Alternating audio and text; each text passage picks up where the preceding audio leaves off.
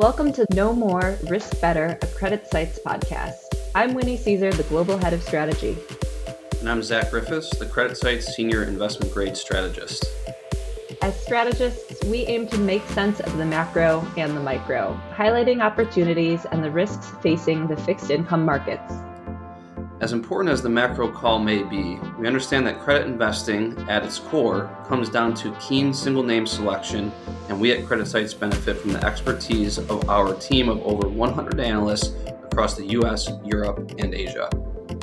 This podcast offers a look at the conversations that we have with our analysts on a regular basis. If you are an investment professional focused on the wide universe of fixed income, you'll want to give this podcast a listen.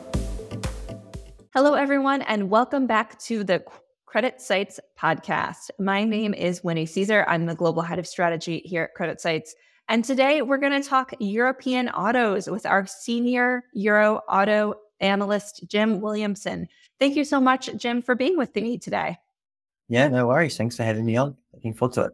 Me too. I love talking autos. I used to never be a car person, but then I had to buy one last year at the height of all the shortages. And it's actually a very fascinating industry. So I'm excited to learn from you.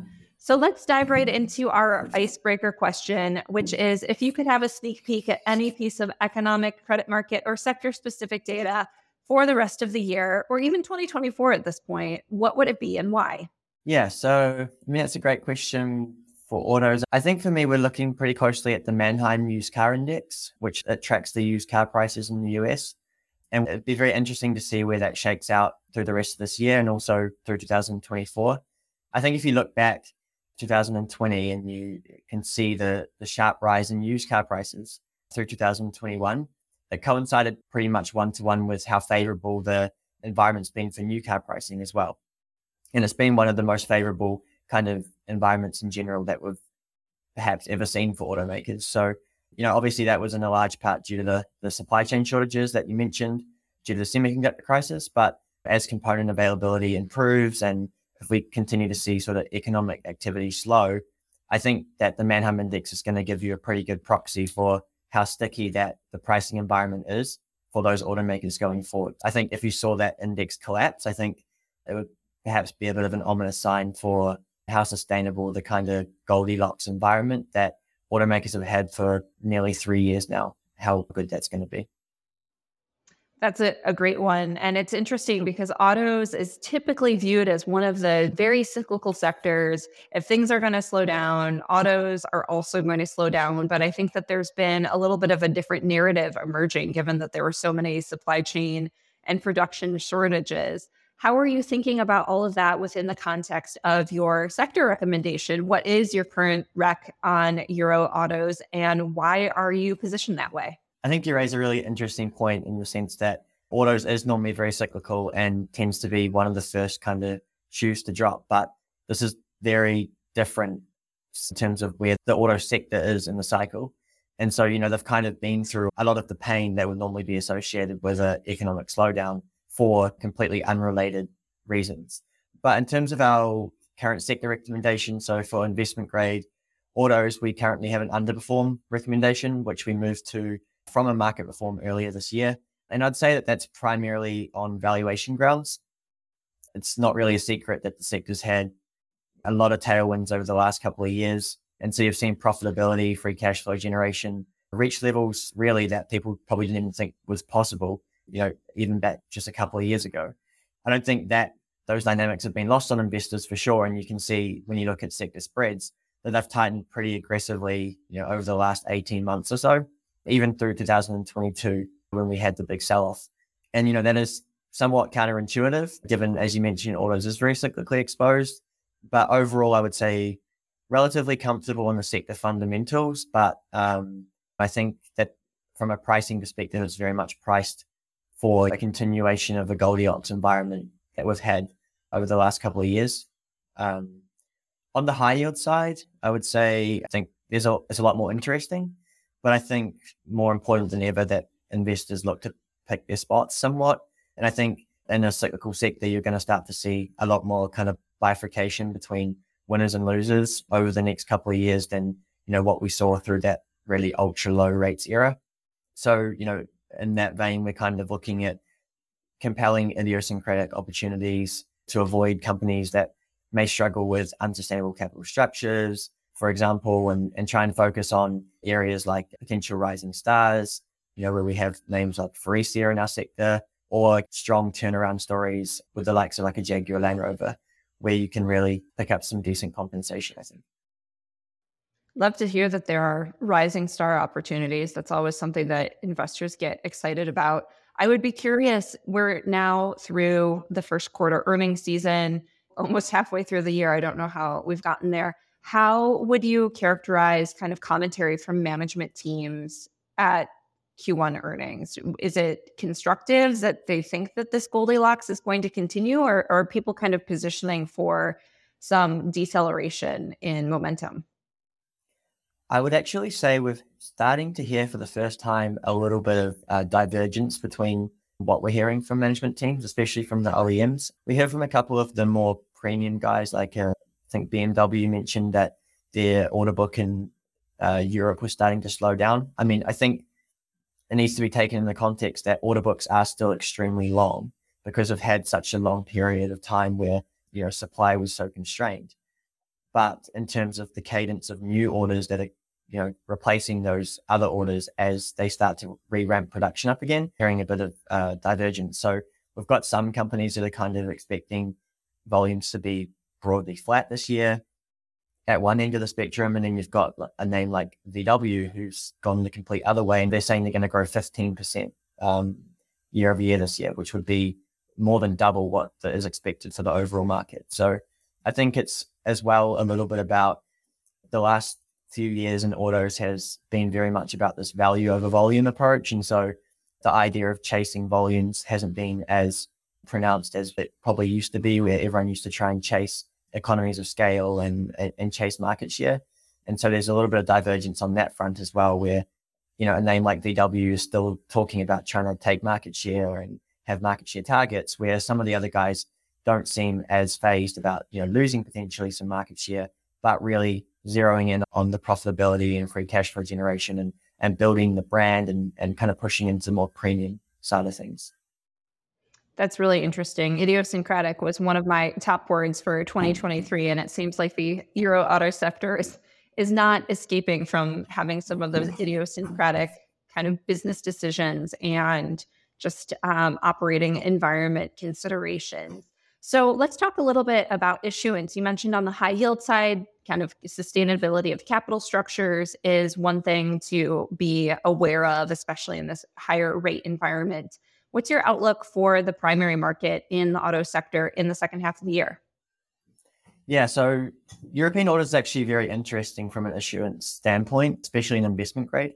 So a lot of the big OEMs, the likes of BMW, VW, Mercedes, they all operate very large, wholly owned captive financing operations. And so a large portion of the capital that they use to fund those tends to be raised via the bond market. And so as a result, in a more normalized financing environment, the kind of cadence of primary issuance tends to be relatively consistent so that they can kind of keep that funding base quite steady. Obviously, with all the volatility that we had last year, there was a definite decrease in how much new paper they were able to issue. For a little bit of context, I think in 2020, there was roughly 25 billion. 2021, there was about 21 billion. And last year, there was only 17 billion. So there was definitely a bit of a slowdown. Where did they get the financing from, I guess, is the question last year. And basically what happened is because the manufacturing side of the business was absolutely printing cash because they were doing so well, a lot of the automakers were able to somewhat self-fund the captive side via kind of intercompany loans. So, the manufacturing side would lend cash to the captive to help them bridge the gap until financing conditions improve. That's not really an ideal long-term solution. And so, as financing conditions have stabilized through this year, we've seen a flood of primary issuance. We've seen more than 19 billion of issuance this year for the auto sector. So we're already above 2022 levels. And that was kind of another part of the rationale for our underperform recommendation. From a technical perspective, there has been a lot of new paper coming. We expect that there'll probably be some more in the pipeline because as they continue to try and refinance those loans that were given by the manufacturing side, that's a lot of new debt to be absorbed. And I think we've, already kind of started to see some signs of the impact of that. When BMW recently came with a deal, about a month ago, the kind of the most recent one to issue, the order books were not quite as well covered as some of the deals that we saw earlier in the year. So that it might indicate a little bit of a waning appetite or perhaps funds reaching allocation limits and things like that. So that's kind of another aspect of the overhang that might have on a secondary through the second half of the year, I think. Yeah, that's interesting. I think that in 2022, everyone was surprised by kind of how well new issue was received, especially in the US, where activity was very robust. It was a little bit less robust on the Euro side of things, but we've had a surprisingly strong start to the year in the European markets, especially given our expectation for spreads to kind of end the year on a sideways to slightly wider basis. And I think the second half of the year is really where you could start to see the technicals get a little bit more challenged, especially as the ECB needs to continue to hike rates.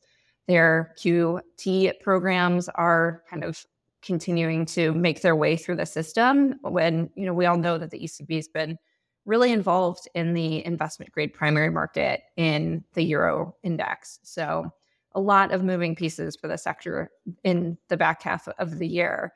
And on that note, what keeps you up at night? If we are underweight autos on the Euro side of things, are you worried that actually this is now going to become some sort of super defensive sector and things are going to be just fine? Or what are the other worries that you have around autos? So I would say the big thing, I guess, that keeps me up at night would be like the competitive environment. I think if you kind of zoom out for a bit and look at where the sector is, things have literally never been better. Profitability is at all-time highs, free cash flow is strong, balance sheets are extremely strong in the auto sector as well, especially in investment grade. But whether those good times keep rolling on forever is definitely up for debate. And particularly, that definitely comes to the surface when you talk about the transition to electric vehicles and the acceleration of those trends. Clearly most people are very aware of Tesla and their ability not only to offer very competitive pricing, but the fact that they also have much superior margins than most of the kind of what we call legacy OEMs is not something that the sector should take lightly. And I think you can see already the impact that they're starting to have. They're growing extremely rapidly in Europe this year as they've had their Gigafactory has ramped up production in Germany. But unfortunately, Tesla is not the only competitor that's lurking out there, especially in the BEV space.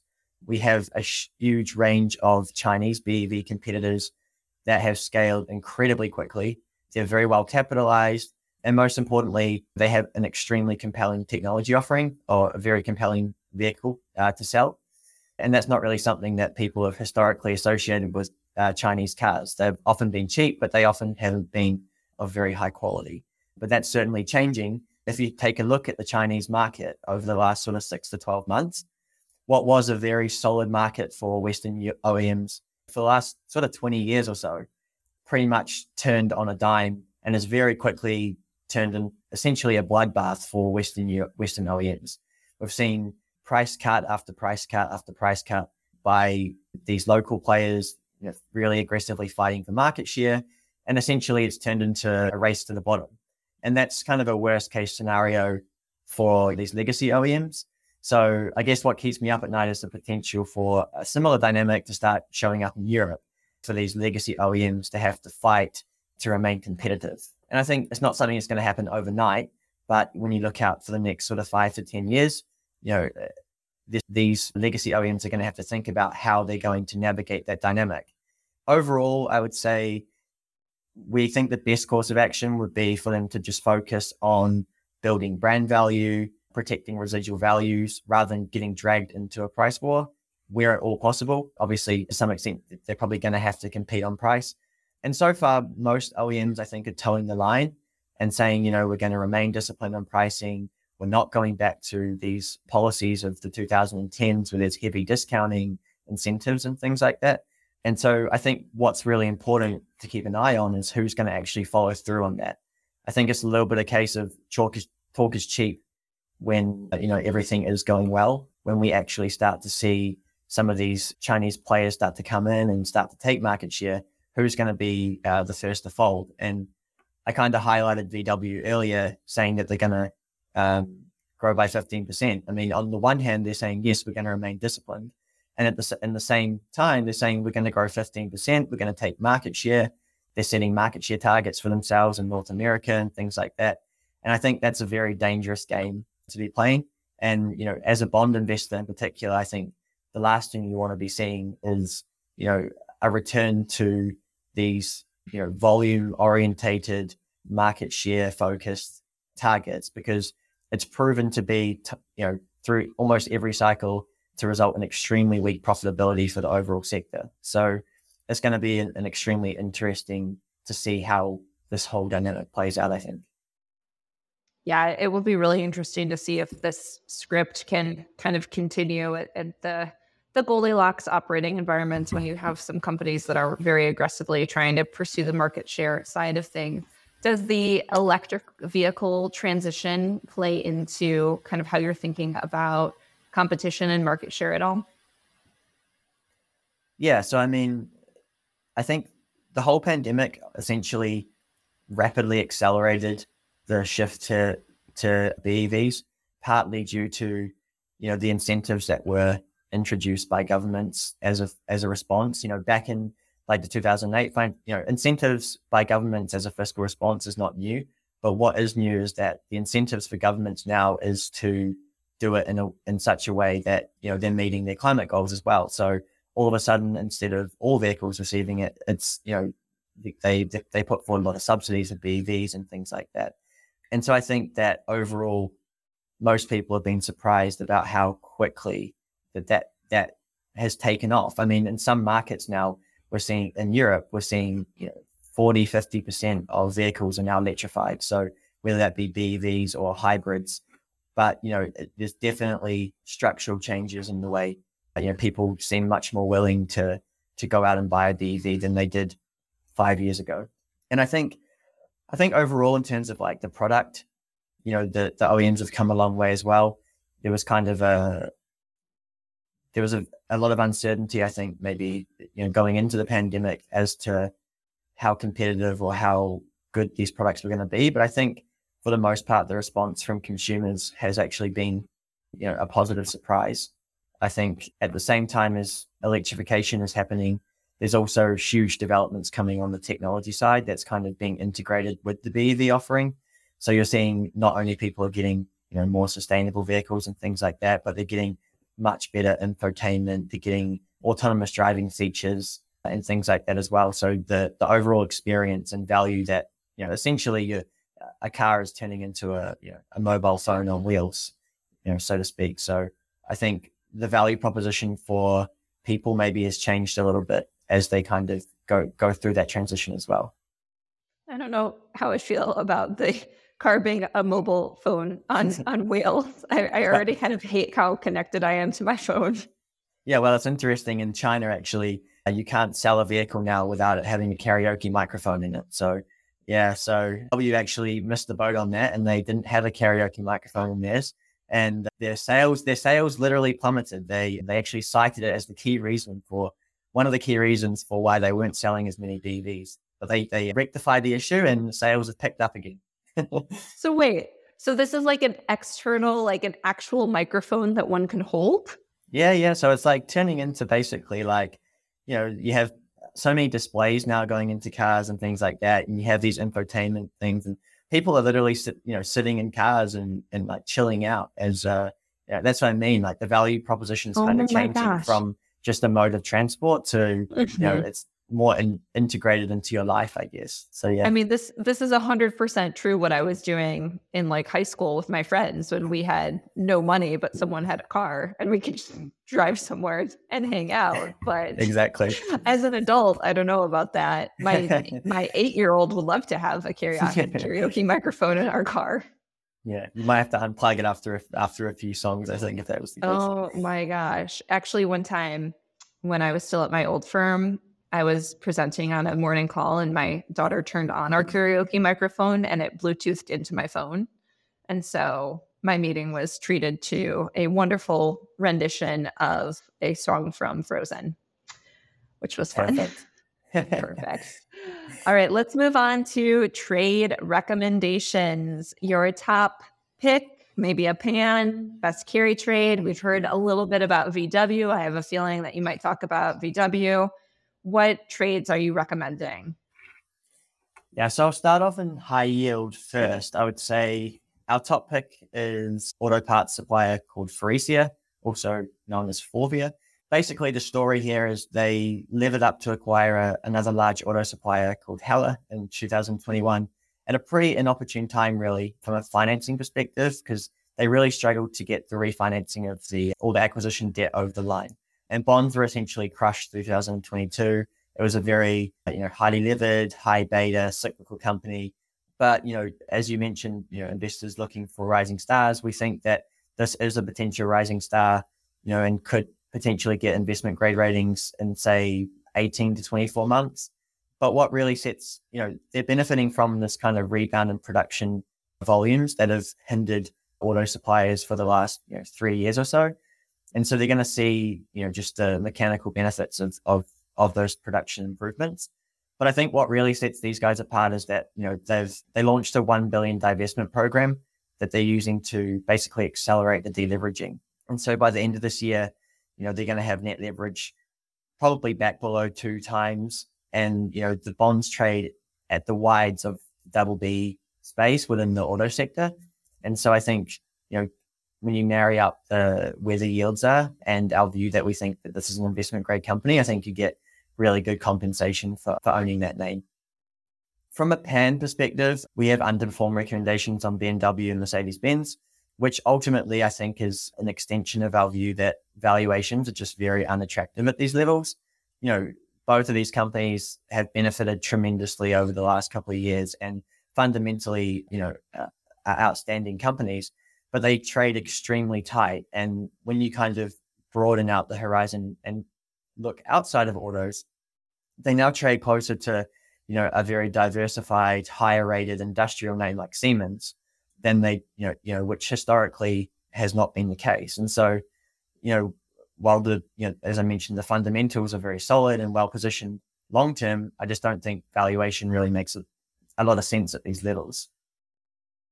And I guess for a carry trade, you're right, you front ran me, and it is Volkswagen. But I think, Volkswagen have had no shortage of issues. We've been actually quite hard on VW, I guess, from a fundamental perspective. I think they've made a lot of errors in terms of like the rollout of their portfolios, the amount of investments that they're doing. Compared to peers, they just haven't really been able to take advantage of this environment over the last few years as their peers, which is a bit of a shame. But in saying that, the VW bonds trade extremely wide now in IG autos. And, and the other thing I would highlight, I mean, governance has always been an issue for VW, and they were flagged by MSCI for ESG concerns. And, we've heard from quite a few different investors that, as part of their mandates, they're not able to own VW bond. They're not able to own any bonds flagged by MSCI. And so what you essentially had, I think, is a bunch of forced selling in VW bonds. And that's kind of what's pushed the VW curve out so wide. Overall, I would say, I think it's a little bit of a value trap in the sense that I think almost every client we speak to looks at these VW bonds and thinks they're cheap and thinks they're going to, tighten back closer to Mercedes and BMW, which is kind of closer to where they used to trade back in 2020 kind of time. We don't really buy that thesis, and I don't really expect the VW curve to tighten significantly. But I think if you look at it purely from a carry perspective and where the bonds trade relative to the rating, then I think taking some exposure here might not be, the worst thing to layer into a portfolio. And then I have a high yield one as well, maybe that I could just quickly highlight. Yeah, please. Which is Adler Pelzer. So that's a single B rated. So this is, a bit further down the credit spectrum, but they basically have just come out the other side of a big refinancing effort. So they got a 120 million equity injection from shareholders as part of that to help recapitalize the business. And we think that, the equity injection and, our view that production volumes are going to start to, slowly drift higher. The capital structure looks very sustainable.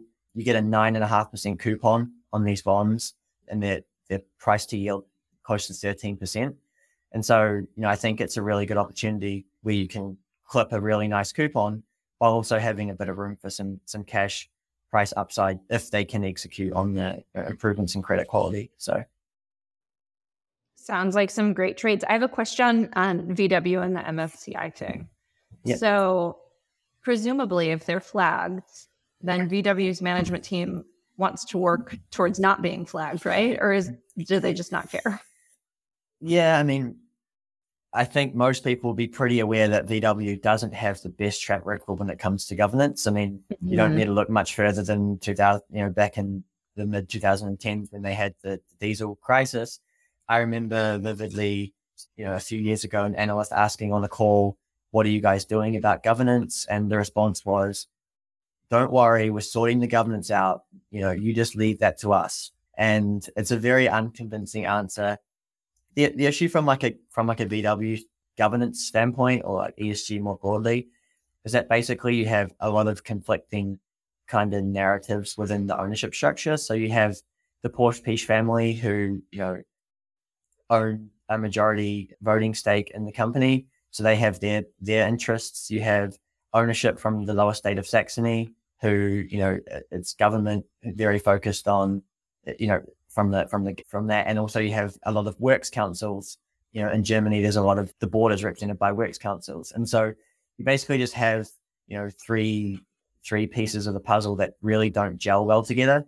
And when you combine that with the fact that, the sector's going through, the biggest transition that's happened in decades, trying to get all these, all the incentives lined up with, do we cut jobs to improve? Can we cut jobs? Not really, because that's not what half the people want.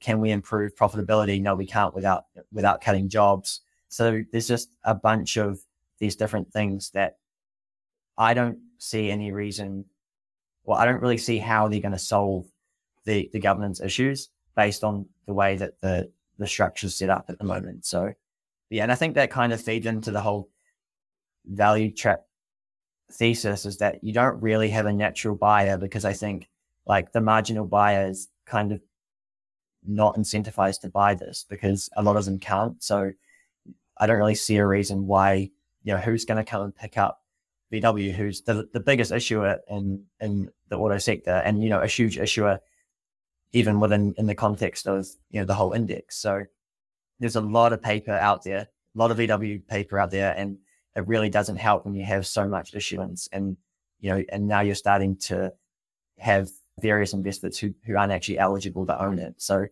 just from a technical perspective, it doesn't help. That sounds like a very sticky situation for sure. So let's wrap it up with some words of wisdom for management teams. If you could give some advice to those management teams in the auto sector trying to navigate this current economic and market environment, what would you tell them? I think for autos, it kind of comes back to the point I was making about competition. And I think what needs to be done by management teams is to clearly define what approach they're going to take when the kind of inevitable wave of competition arrives.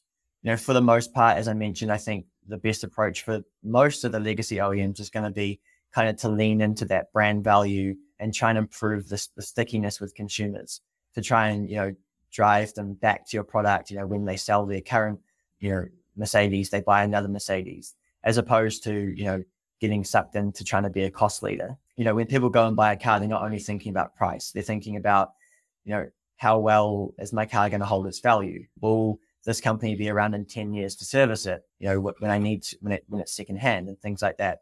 So I think there's a lot of different avenues, and then also adding in kind of this technology, being able to offer, good technology, services, subscriptions, over the air updates and things like that. And before this whole transition, I think it was very much a case of the OEM sold the car. And then once they sold the car, they were that was it. Now there's so many avenues that they can kind of lean into to try and drive other areas. And so I think, if I was to offer the advice, I would say have a well-defined plan and have that well communicated to investors, because I think, that's probably one of the most common questions we get is, how is XYZ company going to, how are things going to go when, inevitably pricing starts to weaken or competition starts to heat up? So I would say that's the big one. That is great advice. Jim, next time I'm in London, we'll find a karaoke car and we'll take a little journey. We'll do some karaoke. No need for the bar anymore. Just the car. No need for the bar, just the car. Do you have a favorite karaoke song? Oh, karaoke song. I love a bit of John Mayer, I would say, if I was to nice. Yeah. I am a terrible singer, but I'm going to go with some Bon Jovi, maybe a little Living on a Prayer. Oh, and nice. That may be what some of the OEMs are doing. It is a really big song. I feel like if you have a terrible voice, you just have to go for it, right? Got it. All right, Jim, thank you so much for joining me. This has been an absolute pleasure. I always learn so much talking to the sector analysts. If anyone has questions for me or Jim, you can always reach out to us using the Ask an Analyst function on the CreditSights.com website. And Jim, have a great rest of your day. Thank you very much, Winnie. Appreciate it. CreditSights disclaimer. All price references correspond to the date of this recording. This podcast should not be copied, distributed, or reproduced in whole or in part. Neither CreditSights nor its affiliates makes any representation or warranty as to the accuracy or completeness of any information contained in this podcast. CreditSights is not providing investment, legal, accounting, or tax advice, is not providing research or making any recommendations, nor is CreditSights offering or soliciting any transaction with respect to the purchase or sale of any security. The receipt by this listener of this podcast is not the giving of advice by CreditSights or its affiliates.